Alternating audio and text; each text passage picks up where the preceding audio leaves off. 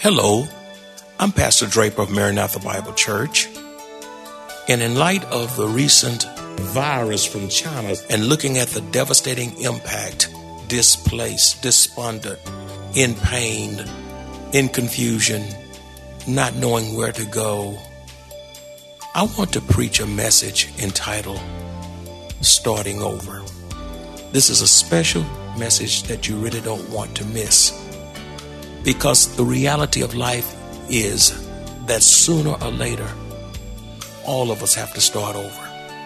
After the death of a loved one, not passing a course, a failed marriage, a bad decision, on and on it goes.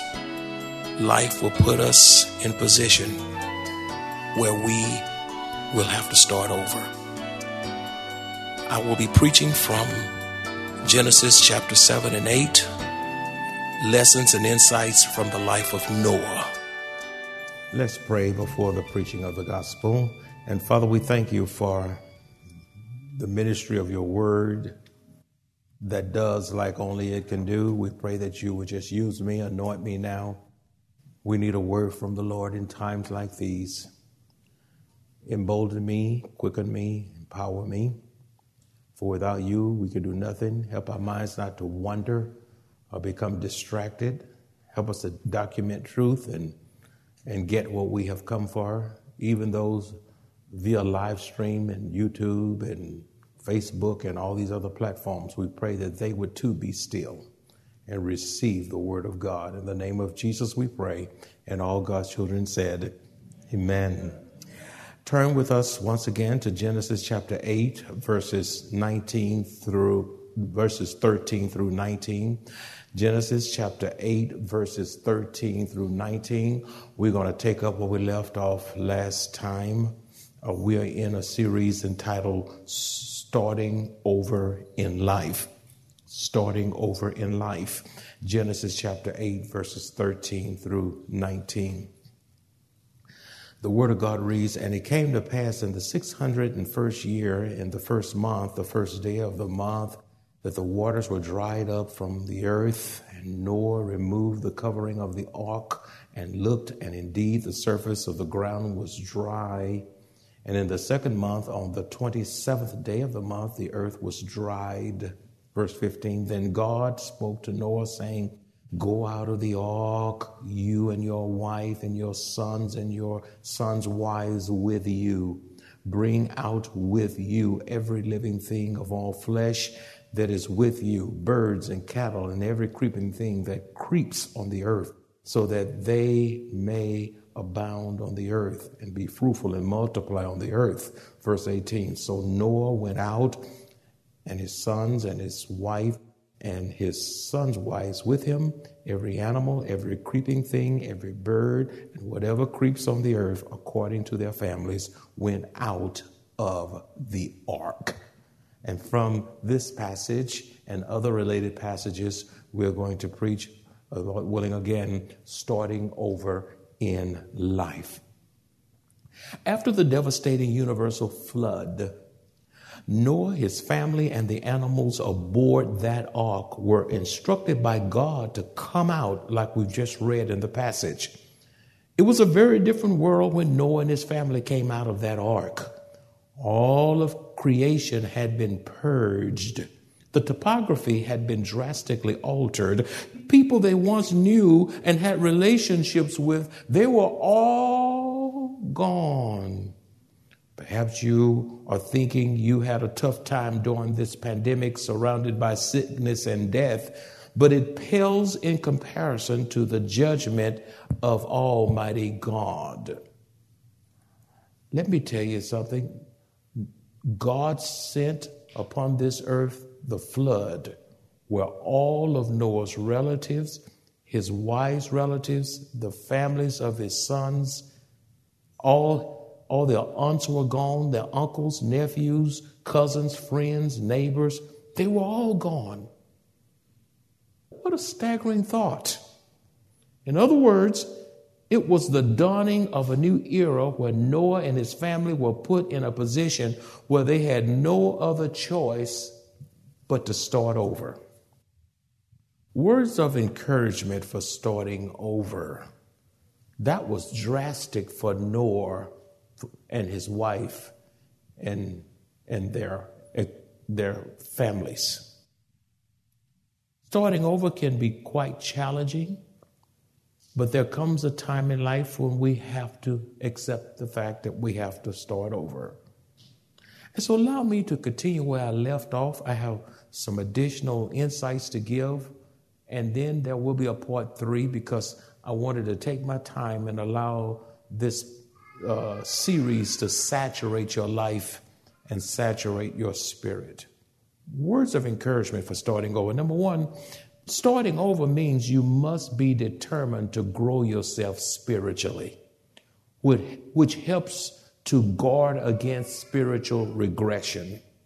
Again, starting over means you must be determined to grow yourself spiritually, which helps to guard against spiritual regression. 2 Peter chapter 3, verse 18 says, "But grow in the grace and knowledge of our Lord and Savior Jesus Christ. To him be the glory both now and to the day of eternity. Amen." Growing spiritually in Christ is not an option.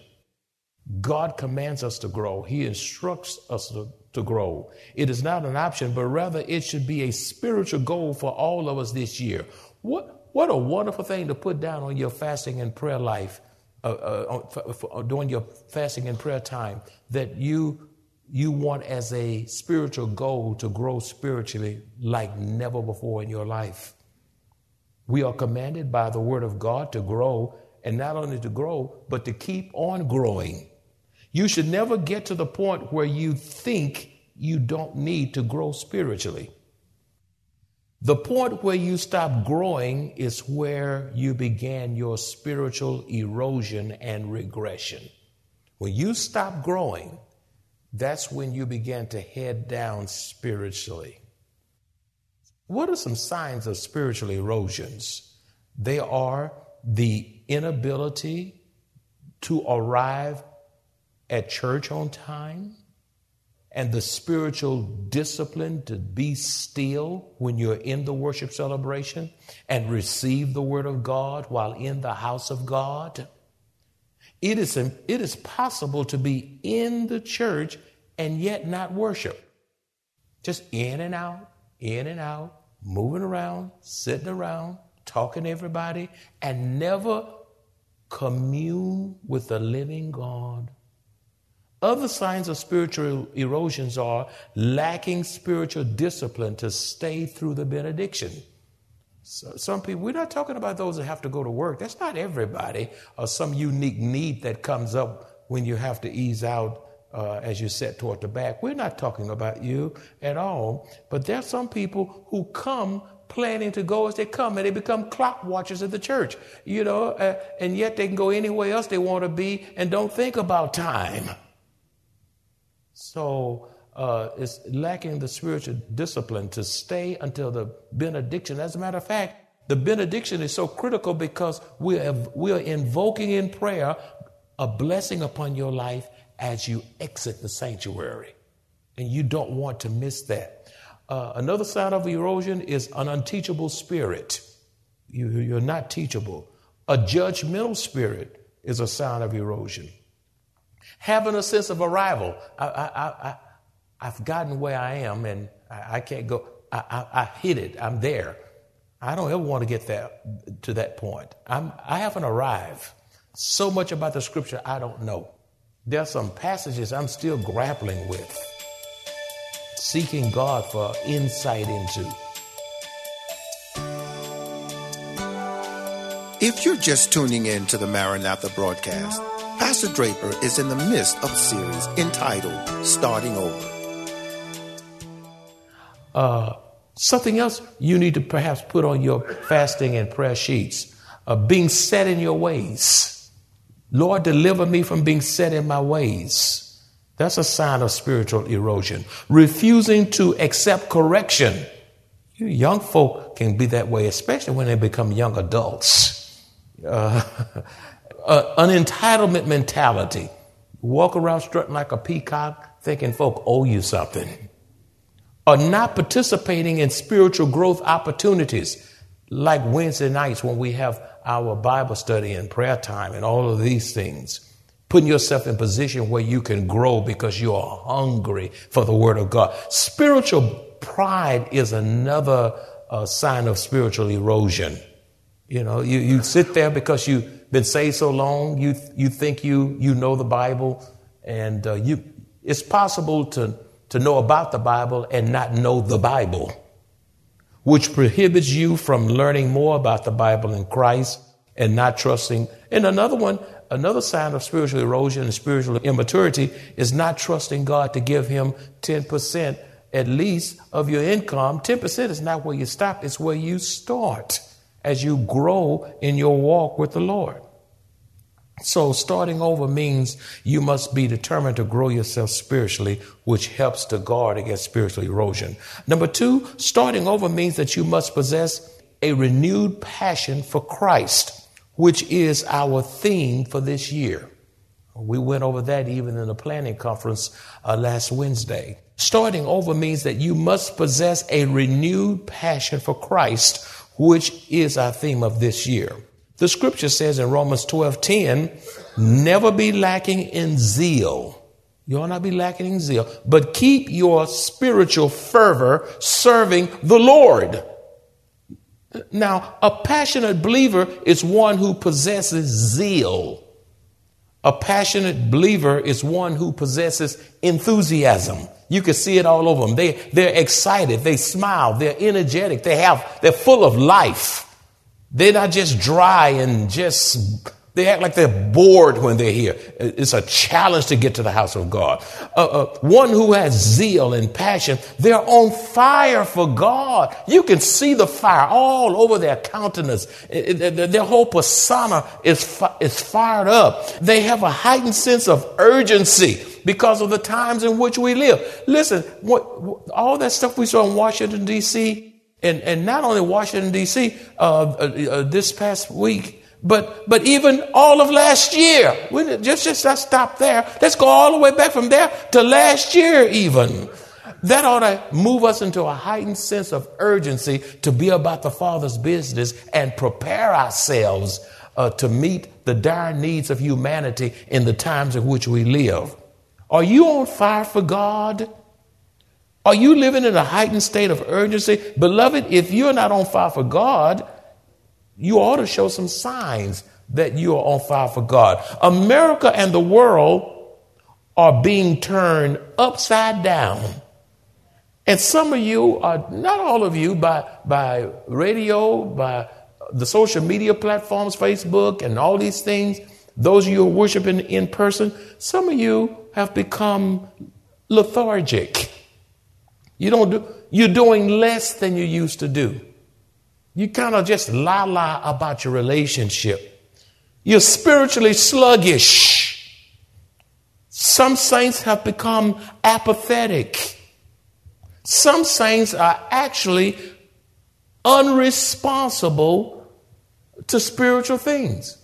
And even when they come to the house of God, they just look and they just still. They won't say amen. They won't wave a hand. They won't clap a hand. They just stone-faced. But when they're at the game and the game is on the line and you hope the field goal kicker hit the 3 points and they win, they miss it, they lose. All of a sudden, everybody's standing up. Some making crossing their hearts and all that. Stop crossing your hearts. Crossing their fingers and everything else. And get to church and don't cross nothing but your legs. Where is the fire of God in your life? Where's the responsiveness? Some of you are almost spiritually dead from the way you look. If the spiritual EMS unit came and took your spiritual pus, there wouldn't be anything there. They have to rush you to the spiritual ICU unit because you have no spiritual pus. Can't even find them. Let me put the thing on the heart. Let me put it. I don't hear nothing. And some of you need to wake up. Amen. This is the year of renewed passion. That's the theme of the year at Maranatha, that the Lord will renew our passion, that we will wake up and be on fire and be excited about God, and be, for the mere fact that we're in a brand new year ought to make us jump and shout. Aren't you glad to be here? Don't you know God could have left you back in May or April of last year? You're not here because you deserve to be here. You're here because of the grace of God and the mercy of God upon your life. Why don't you say hallelujah to the Lamb of God?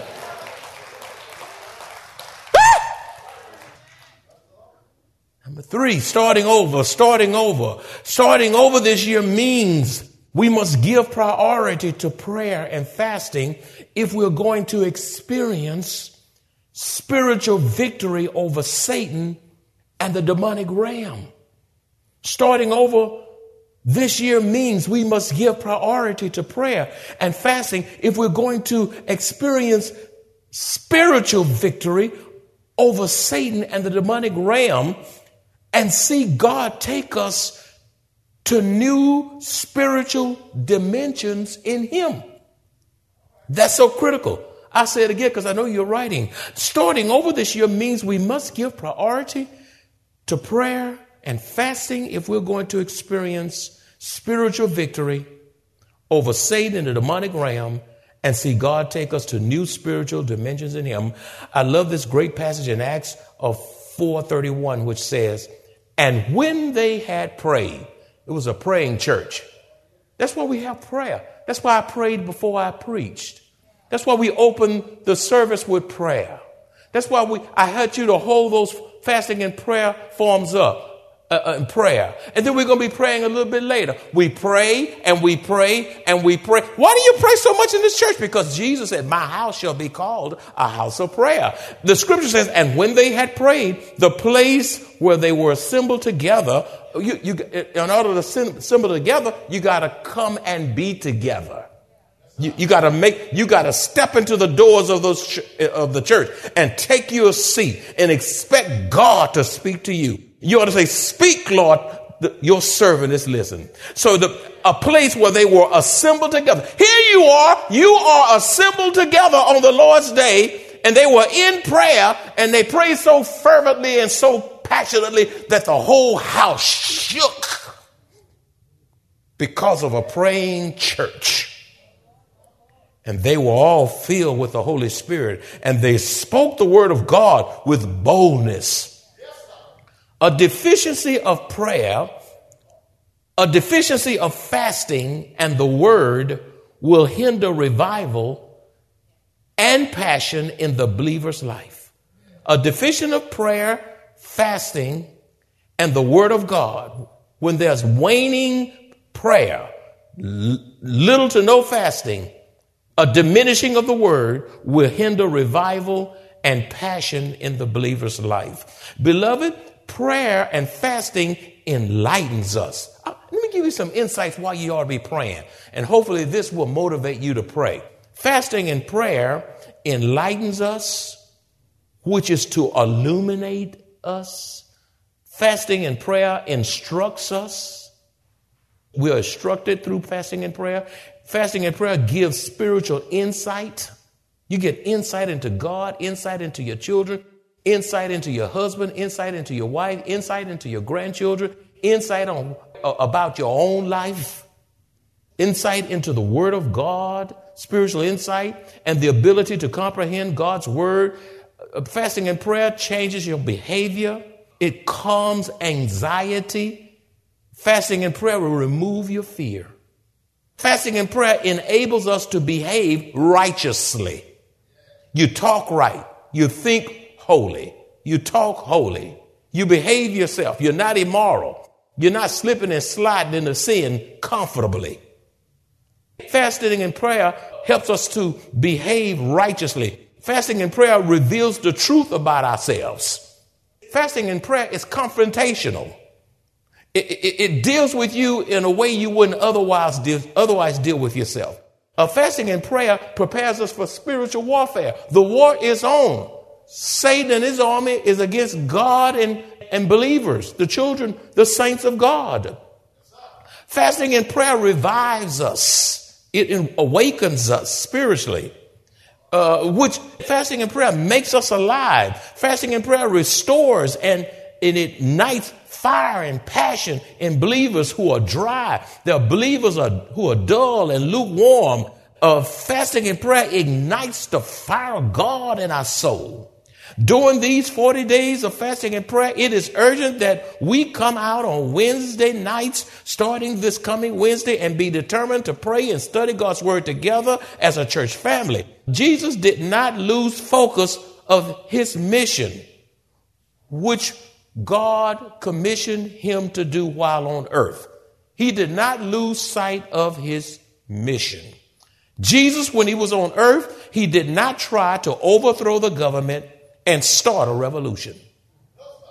When Jesus was on earth, he did not instruct his disciples to rebel and not pay their taxes. When Jesus was on earth, he did not instruct his disciples to riot, loot, and attack people. As a matter of fact, in the garden, when Peter pulled out his sword and cut off one of the soldiers' ear, Jesus said, "Now put your sword up. That's not the way I'm going now. I got to go to the cross." And he took that ear that Peter had cut off, picked it up. That man was earless in one of his ears, and put it back on. And God did ear surgery. Hey, did ear surgery. He said, "No, where I'm going, you can't fight your way through. I'm on a higher order. I have a higher mission. I didn't come to attack people. I did not come to burn and tear down Galilee. I didn't come to burn and tear down and loot Capernaum. I did not come to burn and tear down and loot Cana. I did not come to burn and tear down and loot Caesarea Philippi.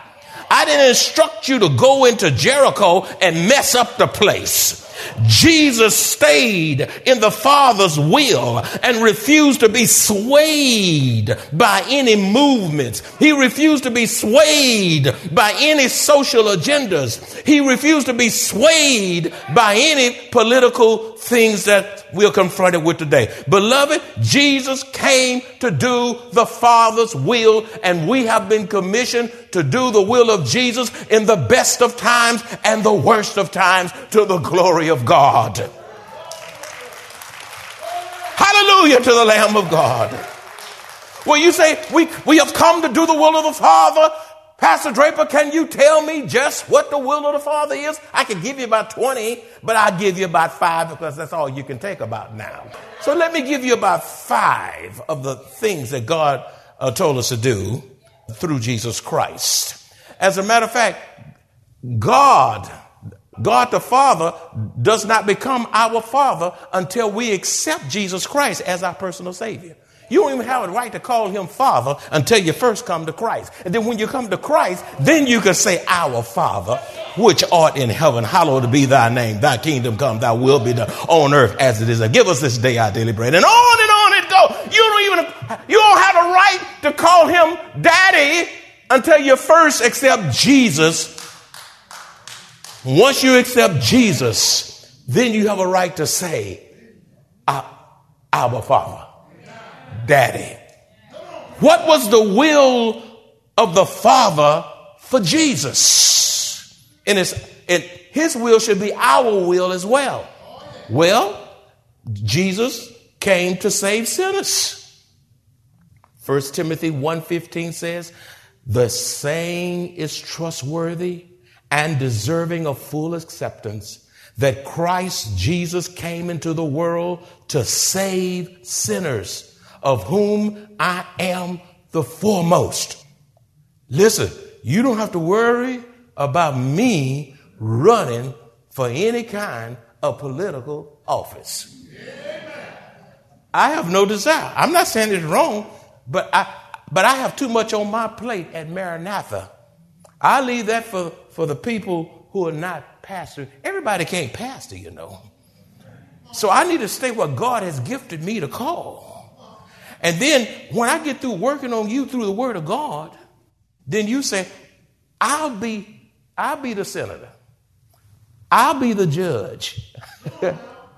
I'll be the mayor. I'll be this. I'll be I'll be the chief of police. I'll be the mayor because you are called. I can't do it all. I am. My position is, y'all, in Ephesians, my responsibility is to equip the saints to do the work of the ministry. That's biblical. That's my responsibility. I'm to equip you. As a matter of fact, I have the highest position in the land of America. My position is even higher than the president of the United States of America. That's right. Because when the church get on fire, when the church wake up, when the church rise and shine and be about the Father's business, we can turn this nation upside down for God, and people will take note that we have been with Jesus.